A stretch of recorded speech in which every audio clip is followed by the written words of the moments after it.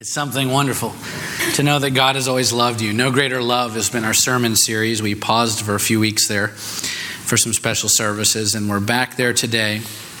Probably the most quoted verse in all of the Bible, John 3:16, says it best. For God so loved the world that he gave his only Son, that whoever believes in him should not perish, but have everlasting life, eternal life. We're going to talk about the doctrine of election some today, the idea that God only chose some to be saved, those being the elect, and everyone else is destined to eternal punishment.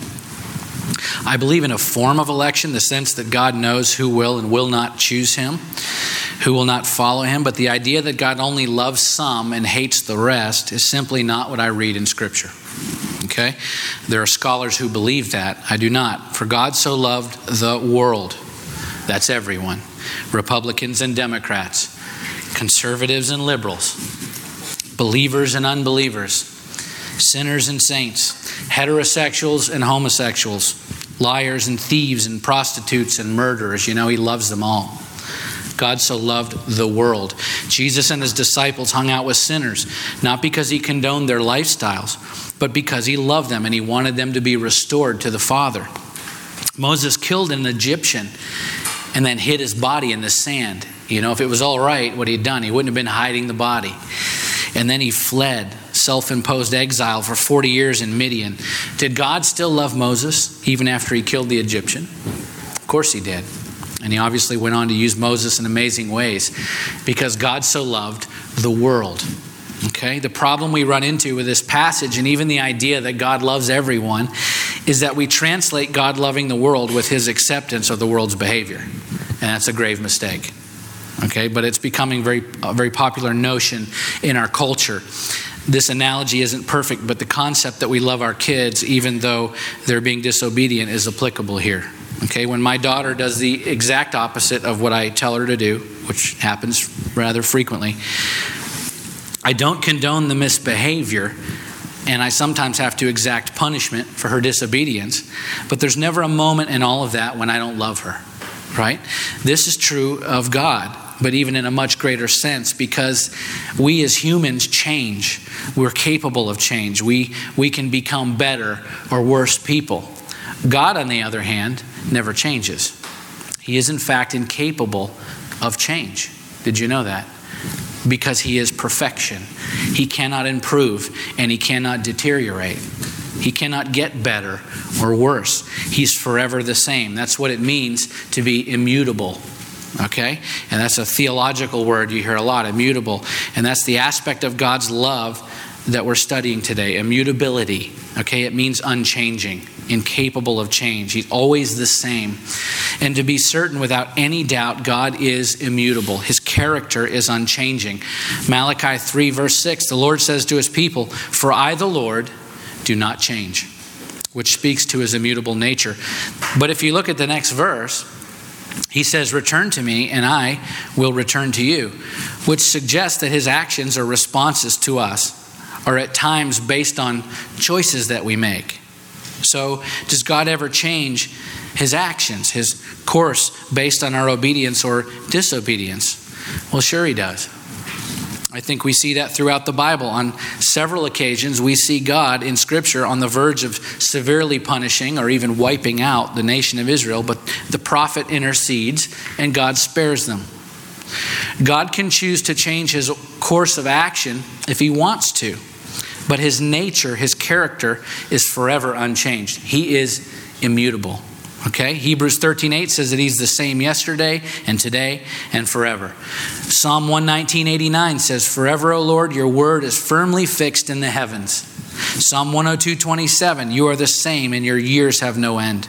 Psalm 33:11, "The counsel of the Lord stands forever, the plans of his heart to all generations." Okay? You getting the idea? There are literally hundreds of texts in Scripture that we could use today as a basis for exploring the immutability of God. Here's a quote from Herman Bavinck. He was a Dutch Reformed theologian, lived at the end of the 1800s and early 1900s. He says that the doctrine of God's immutability is of the highest significance for religion. The contrast between being and becoming marks the difference between the creator and the creature. Every creature is continually becoming. It is changeable, constantly striving, seeks rest and satisfaction, and finds rest in God, in Him alone. For only He is pure being and no becoming. Hence in Scripture, God is often called the rock. Okay? God doesn't change. We change. We fret. We come undone. The Lord never changes. He's the same yesterday, today, and forever. He is our rock, our stronghold, our refuge. 2 Samuel 22:3. He's our fortress. Psalm 18:2. He's a strong tower. Psalm 61:3. He's a bulwark, a defensive wall. Isaiah 26:1. In time of distress. God is steady and solid. He's immutable. He's unchanging. Steady, solid, strong, and true. He's faithful and reliable. Okay? That should bring us great comfort in our ever-changing world, in our ever-changing lives. That should comfort you. And if God is unchanging, completely immutable, then all of His characteristics are unchanging. And since we're talking about the love of God, that means His love as well is unchanging. It's immutable, okay? Why is that significant? What does immutable love mean to the believer? Well, that's what we're talking about. First, it means that His love is sovereign, okay? The only reason that we can love God, or anyone else for that matter, is because He first loved us. 1 John 4:19 tells us that. The only reason we can accomplish anything is because of what He accomplished first. The only reason we can we have any ability at all is because He has made us able. Without God, we have nothing. We can do nothing. In fact, we are nothing without Him. God is sovereign over all things. His love is sovereign over our love. And so our ability to love is solely based on His love for us. You see, we didn't choose God. We think we did sometimes. The fact is, He chose us. And then we fashion a response to either love Him back or not.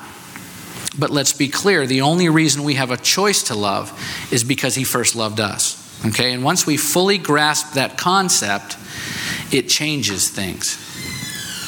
It changes the way we love, how we love, why we love, and how much we love. Because our love response to others and to God is no longer based on our feelings about ourselves or others. It's no longer based on how good or bad we think we are. It's no longer based on how good or bad we think others are. It's no longer based on what we think our capacity for love is. Okay? Once we truly understand that, we've been chosen. When we understand that we've been set apart for good works, enabled to do His work solely upon His merits and not our own, we begin to see relationships differently, and we begin to love differently. As a pastor, I'm continually dealing with people in marital conflict. In truth, I can't ever remember a time in pastoral ministry when I wasn't involved with at least one couple trying to get help through the difficulties in their marriage, and that's part of my job description. It's actually a joy for me, albeit tough at times. I enjoy helping people or trying to help people with that. But one overwhelming and fairly consistent issue that raises its head in these relationship struggles is that we often base our expression of love to each other on our feelings. The problem with that is feelings are fickle. You know, they change all the time. Feelings will betray you. Feelings are the stuff that movies are made of, okay, not life. They're certainly a part of life. And feelings can be a wonderful part of life. I'm not discounting feelings altogether.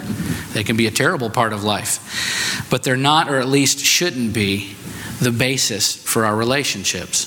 Okay? We shouldn't ever base major decisions about our relationships on how we feel at any given time.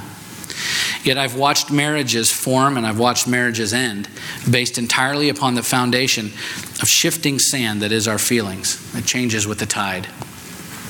We should never base major relationship decisions on something as fleeting and untenable as feelings, okay? Rather, we should base relationship decisions on how He loves us. That's our example of how to love each other. We are to pattern our responses to each other and our love for each other based on how He loves us. So how does He love us? Sacrificially and unconditionally. Okay, now I'm going to clarify those terms in a moment because, again, in our culture, we've hijacked those words to mean something than what they mean in the Bible. So we'll get to that in a minute. That's our next points in the message today. Okay, but first, if you have your Bible, let's turn to Ephesians chapter 1.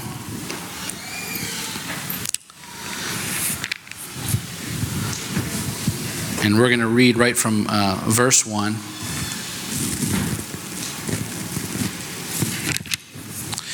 And we're going to qualify that God's love is in fact sovereign. And then we'll come back to the idea of sacrificial and unconditional love and the fact that all of these elements are part of the larger immutable nature of God, okay? So Ephesians 1, starting on verse 1. Paul, an apostle of Christ Jesus by the will of God, to the saints who are in Ephesus and are faithful in Christ Jesus. Grace to you and peace from God our Father and the Lord Jesus Christ. Okay, so in verse 1, Paul introduces his status as an apostle to the church in Ephesus and makes sure that the readers there understand that he's an apostle by the will of God. In other words, God didn't approve Paul as an apostle because that's what he wanted to be. God had already appointed Paul to be an apostle by his perfect will. In fact, before Paul was ever born. And Paul was obedient to the call, to that appointment, according to the Father's will. There's a lesson in this one phrase for us here, by the will of God. Our decisions, our direction in life, our choices should be based on God's perfect and sovereign will, which is always born out of His love for us. So you can rest assured that He always has what's best for you planned in the end, even though it doesn't always seem like it. And He's already determined what that perfect path, that direction for us is before we were born. So our job then is by seeking Him to discern what His perfect will is for us and then be obedient to that calling. But instead, what we so often do is we make choices and decisions. We choose a direction for our lives based on our own will, and then we expect God to approve those choices. Okay, and many times we can end up between a rock and a hard place and wonder why life seems to be such a struggle. Now, to be fair, not every struggle we face is due to our bad decisions. Okay, clearly we see in Scripture where God allows us to experience trials and testing and even suffering for various reasons, which we don't have time to explore today. So I'm not saying that if you're struggling, that's certainly because you've made bad decisions, okay? That isn't always the case. What I am saying is that we should always seek Him first before making any significant decisions in life and discern His will first. And then choosing what to do at that point simply becomes a matter of obedience. I know that I'm the pastor of this church by the will of God. He had this whole deal figured out before we even got here. My wife and I didn't concoct this whole church idea on our own. We sought God's will when we were in Alaska, and through much praying and fasting, we believed with confidence that He was telling us to move here and plant this church. That was His plan all along. Okay? We just had to seek His will first, and then it becomes a matter of obedience. The same is true for you. Are you facing a big decision? Are you involved in relationships with some oversized question marks right now? If so, seek Him first. Before you pull the trigger on a major decision, like the game changer kind of decisions, seek His will first. Pray, fast, spend copious hours on your knees if you have to in prayer. I'm completely confident that He will reveal His perfect will to you, whatever that is. It may well not be easy, but it will be clear and it will be what's best. And then it simply becomes a matter of obedience. Okay? Let's continue. Verse 3.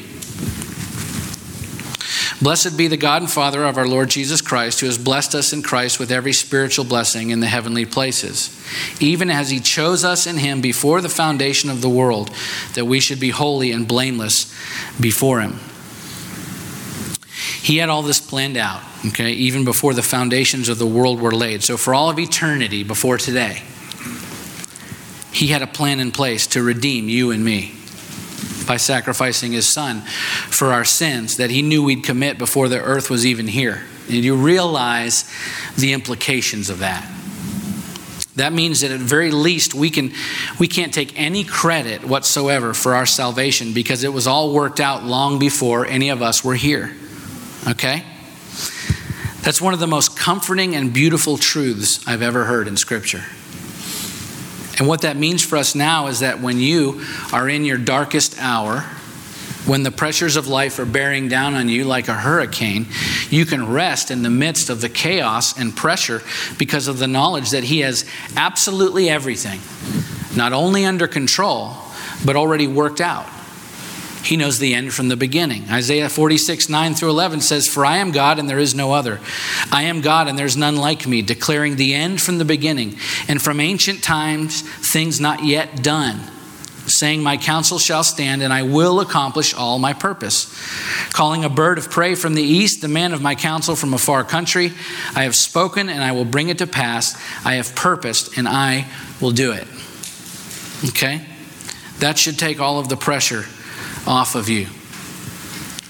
Our level of performance is not what accomplishes His will. He and He alone accomplishes His will in us through our obedience. That's really, really good news. Okay? Especially to all of us who have a tough time figuring some things out. And to all of you overachievers, I'm sorry to disappoint you. But God has got this, okay? And it just keeps getting better. All right, let's continue. In love, He predestined us for adoption as sons through Jesus Christ according to the purpose of His will. So again, all of this is according to His will. It's all been worked out ahead of time, and it's all born out of His love for us, His immutable love. Verse 6, "To the praise of His glorious grace, with which He has blessed us in the Beloved. In Him we have redemption through His blood, the forgiveness of our trespasses, according to the riches of His grace, which He lavished upon us in all wisdom and insight, making known to us the mystery of His will, according to His purpose, which He set forth in Christ, as a plan for the fullness of time, to unite all things in Him, things in heaven and things on earth." Another verse why I don't believe in irresistible grace. Meaning only some will be saved, and that was all worked out ahead of time. Okay? That He would bring all things together. Paul just keeps repeating the fact that God is asserting His will for all of time, which He's worked out in eternity for us. And he says it again here in verse 11. "In Him we've obtained an inheritance, having been predestined according to the purpose of Him who works all things according to the counsel of His will, so that we who were the first to hope in Christ might be to the praise of His glory." So He does have a plan. He does have it all worked out. We have to respond in obedience, okay? Paul is hammering on this fact that by His unchanging love, He's working out His plans in our lives through obedience for all of us, for the world. And so what is the assurance that we have that what Paul is saying is true? And what is the end game, right? What is the purpose of all of that? It's in verse 13. "In Him you also, when you heard the word of truth, the gospel of your salvation, and believed in Him, were sealed with the promised Holy Spirit, who is the guarantee of our inheritance until we acquire possession of it." So that's our guarantee, that this is all true. It's the Holy Spirit living inside of us. And we talked about that last week. And then the end of verse 14 answers the why, to the praise of His glory. Okay? God's love is sovereign in that by His love He's working out His plan for our lives so that in the end He will be glorified and we will be forever united with Him and with each other. That's a really great plan. Aren't you thankful that you get to be a part of it? And consequently, if you're not currently on God's plan because you've been living outside of His will for you, there's good news for you today. All you have to do is submit your life to Him and become a follower of Christ, and you're instantly grafted into the family of God and into His ultimate plan for your life. Okay, and we'll revisit that point in a few minutes. Just to finish this point of His sovereignty over all things one more time.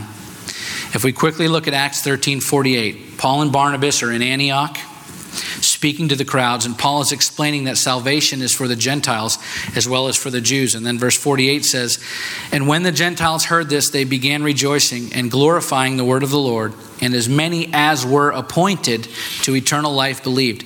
That last part is a key phrase. As many as were appointed to eternal life believed. You see, He doesn't base our salvation on seeing ahead into the future and knowing that we will believe in Him at some point. On the contrary, our faith in him is a result of him choosing us, as many as were appointed to eternal life believed. It's wonderful to know that God in his immutable love is sovereign. He chose us before we existed, and his purposes will be accomplished in us as we're obedient to him. Okay? And so if his love is sovereign and his love is to be an example for us to follow, then we have to look at how he loves us. And I'm going to do that very quickly because I know we're running out of time, okay? So I'll just skip through some of this. But he loves us sacrificially. His love is sacrificial. We don't have to spend a lot of time on it because we know what he did for us, right? He sent his son to die for every one of us. The ultimate sacrifice was made because of his love for us.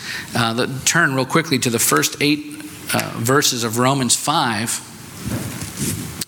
He says, therefore, since we've been justified by faith, we have peace with God through our Lord Jesus Christ. Through him we have also obtained access by faith into this grace in which we stand, and we rejoice in the hope of the glory of God.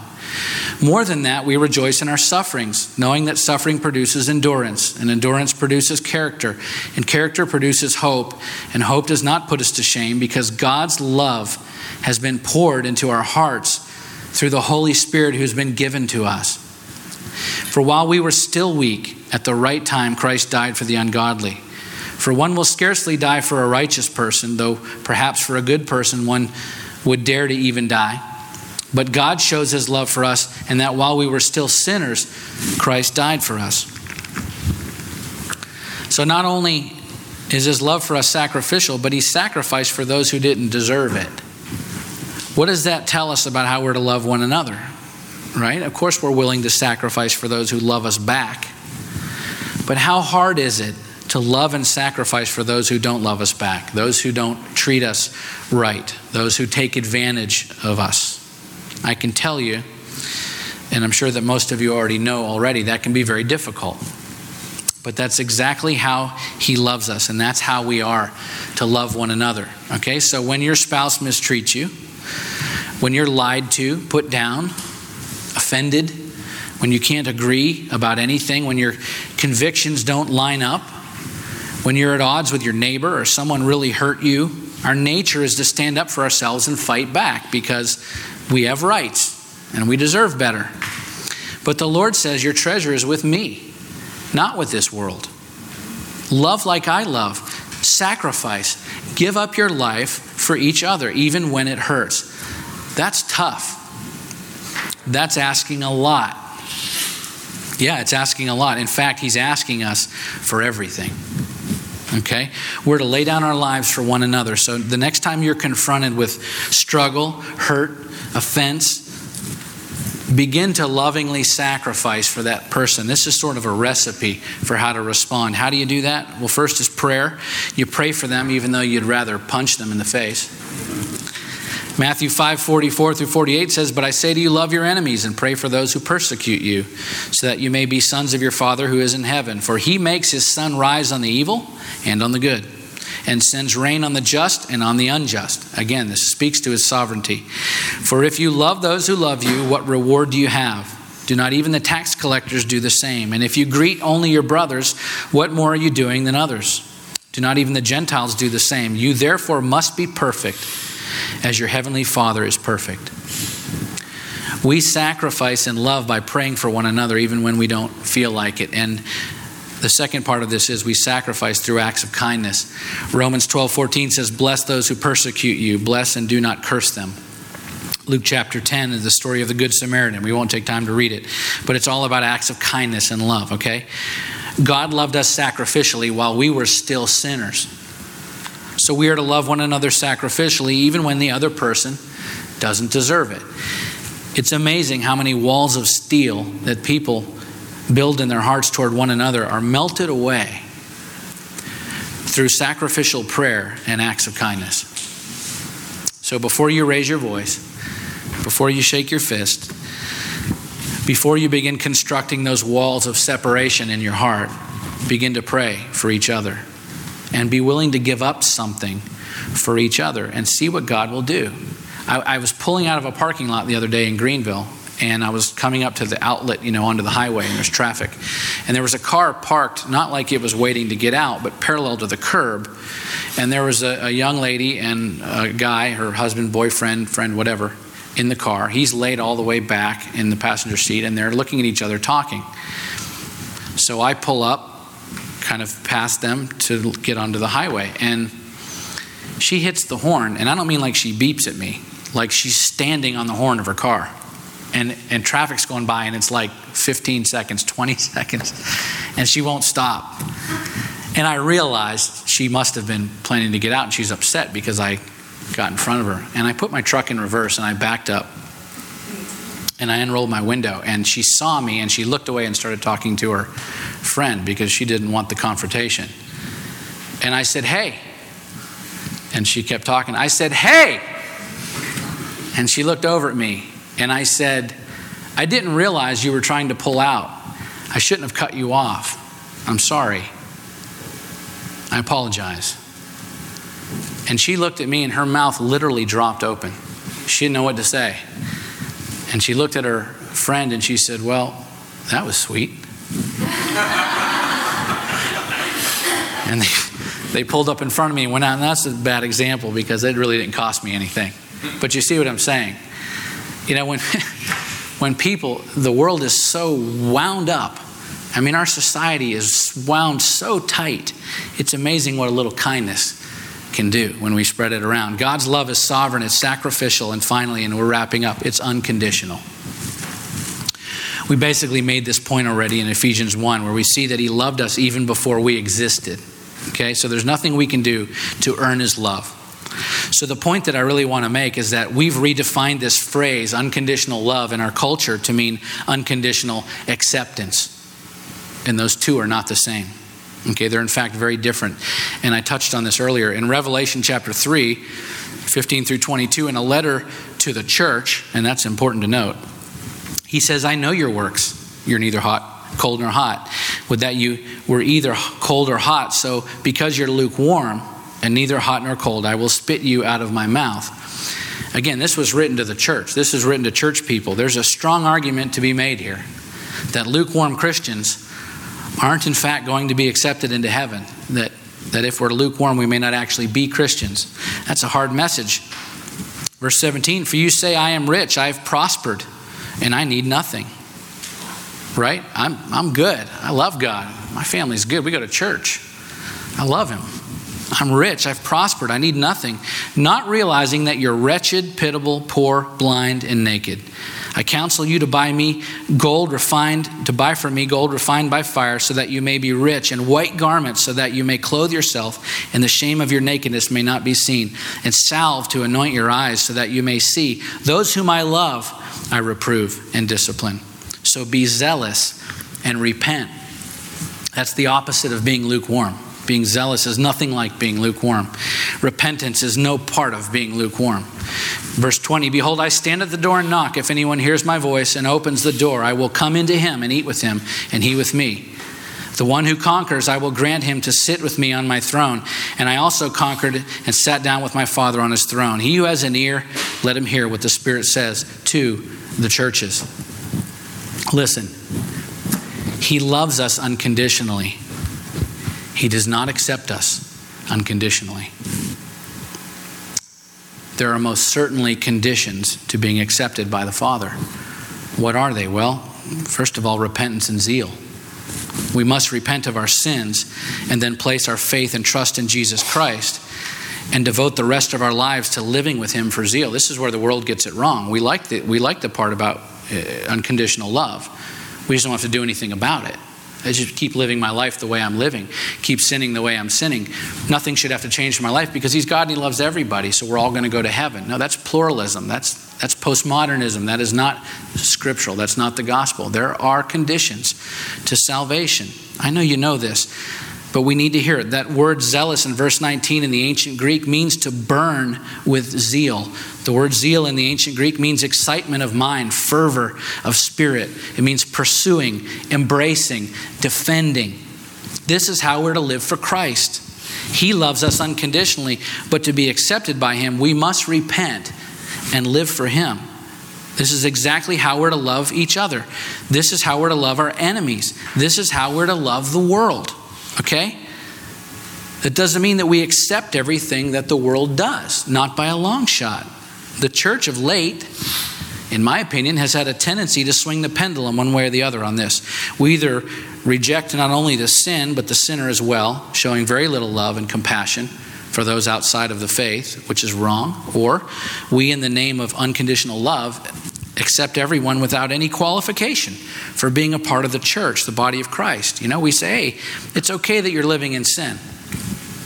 We love you just as you are, and you can be a part of the body of Christ without repentance and without pursuing Christ. No, we do love you just as you are, yes. You don't have to get cleaned up and righteous before you come to church. That's not what I'm talking about. We love you just as you are.